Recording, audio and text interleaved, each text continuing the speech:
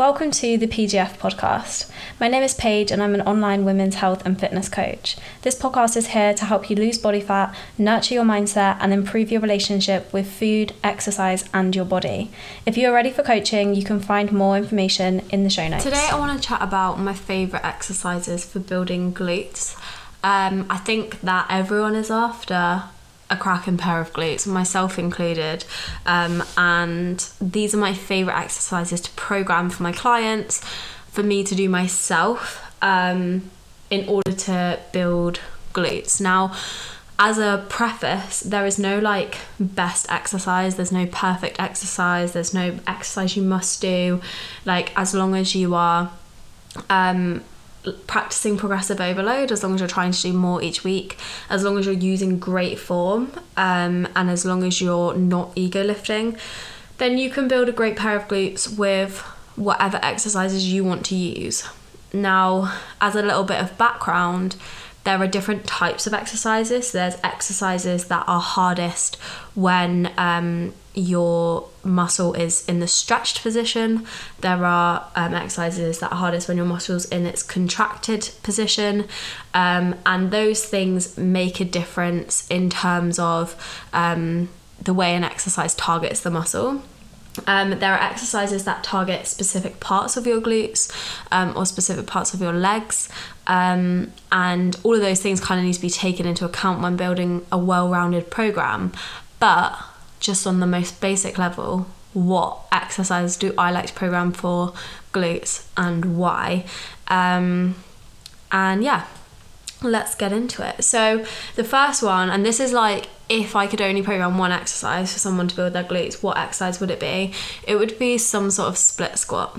So whether that be just a standard dumbbell split squat, a barbell split squat, a Smith machine split squat, Bulgarian split squat, a front foot elevated split squat, back foot elevated, front heel elevated, whatever it might be, and I'm including step ups and stuff like that within this category, it would be some sort of split squat. So the reason why I like them is because they're unilateral, which means you are working primarily one side first and then the other side of the body, so you don't develop so many imbalances. One side isn't working harder than the other side, that they both take it in turns. I like it because you can get a really good range of motion with them. So you can elevate yourself above the ground so that you have that greater range of motion. So if you imagine doing a split squat or a lunge on just stood on the floor, you can only go down as far as your knee can go before it hits the floor, whereas you can elevate both your feet on plates and then you have a greater range of motion because you have that, whatever distance you've elevated by, you have that extra range of motion there. So you have a great range of motion. You can get your glutes into a really great stretched position in the bottom of that movement, and the tension is fairly consistent throughout the entirety of the movement. So when you're at the bottom, that's where the movement is hardest, so it's hardest in the stretched position, but the actual loading is pretty consistent throughout the movement, which is a good thing. It means that you're being challenged throughout the entire range of motion rather than just at the bottom or at the top like some other movements are. For example, if you were to look at a lateral raise for your shoulders, if you just lifted your arms up and down in the bottom part of that movement, you're gonna have to do a lot of reps before it gets challenging. That bottom part doesn't really have any tension to it when you're doing it with dumbbells, whereas the top part of the movement is really, really, really hard. And that is mimicked similarly with something like a hip thrust, where the top of the movement is a really hard place to be. The bottom of the movement isn't as much. So it's not challenging the glutes. The hip thrust isn't challenging the glutes when you're at the bottom of the movement as much as it is at the top, and therefore when the glutes are lengthened at the bottom, then there's nothing really happening there. But when they're at the top, when they're shortened, there's a lot of tension there. So it's just something to be aware of when you're designing your program of what part of the movement am I challenging, and throughout my entire program am I challenging all the ranges of motion, all the different lengths of the muscle. Are they being challenged throughout the program? Am I covering all of those bases? The other reason I love split squats is because they're easy to load. You can do them on a Smith machine and add quite a lot of stability to the movement. You could do it with dumbbells. You can do it with a barbell. You can just do it loads of ways. If you struggle with your grip strength, do it with a barbell. You don't have to worry about that. If you struggle with, you know, spinal loading, do it with dumbbells. So it's quite versatile in that way. And also it's easy to like make it bias what you want it to. So you could do a very quad dominant split squat. If you get a really big bend through your front knee, then your quads are in the extensor, so then it becomes your quad's job to extend your knee.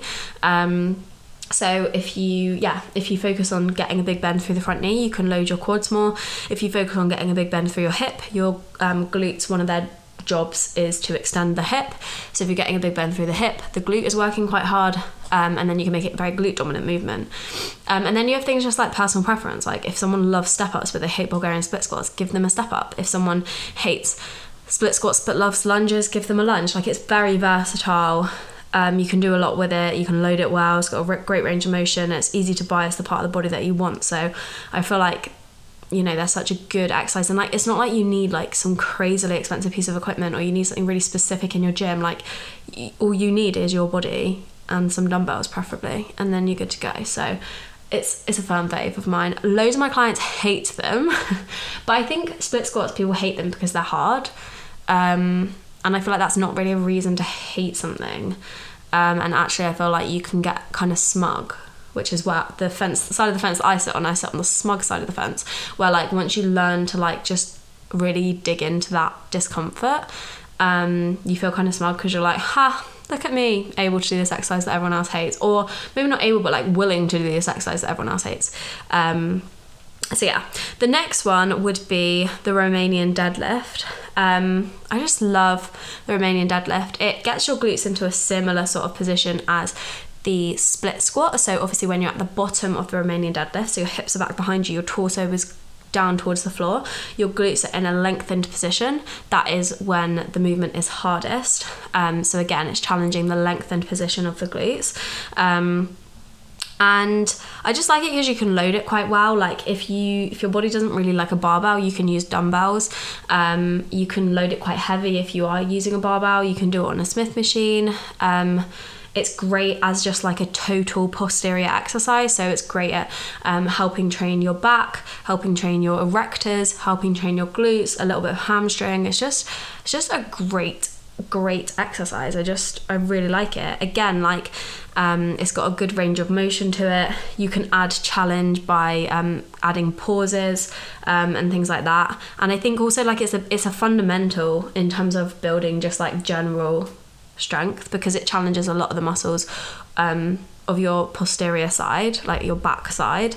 It just like, you know, it helps as a foundation build your strength across other things like your upper body strength, your pull-up strength. All of those things are going to be contributed to, and your grip strength as well from having to hold the barbell, are all going to be contributed to by doing RDL. So yes, it's a great glute exercise, but I also think it's just a foundational exercise, and it's important that as a beginner you learn it, because other exercises like a bent over row or a conventional deadlift or anything like that, they're all going to rely on the skills that you learn through an RDL.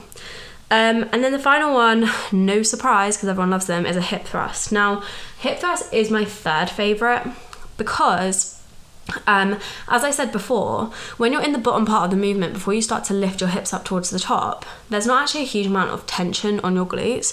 And it's only when you're in that top position that you can really get tension through the glutes, which means that it's only in that top position that when your glutes are shortened, that it's really doing a huge amount. And for you to be able to load the bottom part of a hip thrust well, you would need to put on so much weight onto the bar that you would never be able to get into the top of a hip thrust, which, you know, throws up some problems if you can't actually, you know, complete the movement because you've had to load it so much in order to get any sort of stimulus in that bottom range of motion. But if you're using it as part of, you know, a well-rounded glute program or a well-rounded program in general, then there's no reason why it can't be a great glute exercise. It also helps train the upper portion of the glutes because of the fact that it's training the shortened position of the glutes. So that can be good to help build that like upper shelf that a lot of girls want. I think the only other problem with it as well is that because you can lift quite heavy on it, people tend to ego lift, like they're just like chasing numbers with it, and then they can't lock out the movement. And as I said, because that top range of motion is where you're actually getting stimulus into the glutes, you need to be getting as much out of that top range as possible. So like if you're putting on so much weight that you can't hold that top position for, you know, a second or two before you just come crashing back down, you're not actually getting that much out of the movement. So I think it's a hard one. It's one that people like to like swing their dicks about with because they can lift heavy on it, but then, you know, they push that and push that and push that until it's not actually that useful of an exercise for building muscle anymore. But I still think it has its place, and it's one of few exercises where you can you know, use your glutes or challenge your glutes in that shortened position, because as I said, like any sort of split squat or squat, it's challenging the glute in the lengthened position. Same with RDLs, so it's good to have the opposing profile on that front. But yeah, I think those are probably my top 3 glute exercises. And like, you know, to say like, oh, if I had to pick one, I would pick blah, blah, blah. It's not super useful because you don't have to pick one. You can pick as many as you want, as many as you can recover from. And I think, as I said at the beginning, like, don't get caught up in this idea of like, there is one perfect exercise and, oh, I can't do that exercise. Like if you can't do hip thrusts or you hate them, like if you truly, truly hate them, why are you doing them? Like, take them out of your program and do something else. If you can't do a hip thrust, you could do a back extension. Like if you can't do a split squat, you could do like a glute focused regular squat. You know, there's always ways that you can work around things. So don't ever feel like, you know, oh, I can't build big glutes because I hate hip thrusting and it makes me want to cry, you know. Like, just, you can do something, and that's usually enough. So yeah, I hope that was useful and somewhat interesting, and gives you a bit of an insight into like the things that I'm thinking about when I'm programming for my clients, because I want them to have a program that's well-rounded, that's challenging their glutes or challenging any muscle through different ranges and different lengths as well. So yeah, thanks so much for listening. If you have any questions about your program or anything like that, then you can message me on Instagram.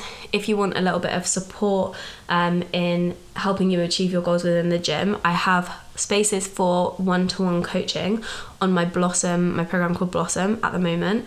And then at the beginning of November, my new program, the TNG method, is opening, which is it's not like bespoke in the way that Blossom is, and it's built more around like a community setting. So yeah, it's all about like supporting each other, and basically everything you need to know to get the most out of your time in the gym, whereas Blossom's a bit more for women who want to lose fat, who need that kind of like one-to-one support and accountability. So if either of those things sound like you can join the waiting list for the TNG method on Instagram, or you can message me and DM me, and I can add you to the waiting list so that when spaces go live, you'll have access to one and be guaranteed a space.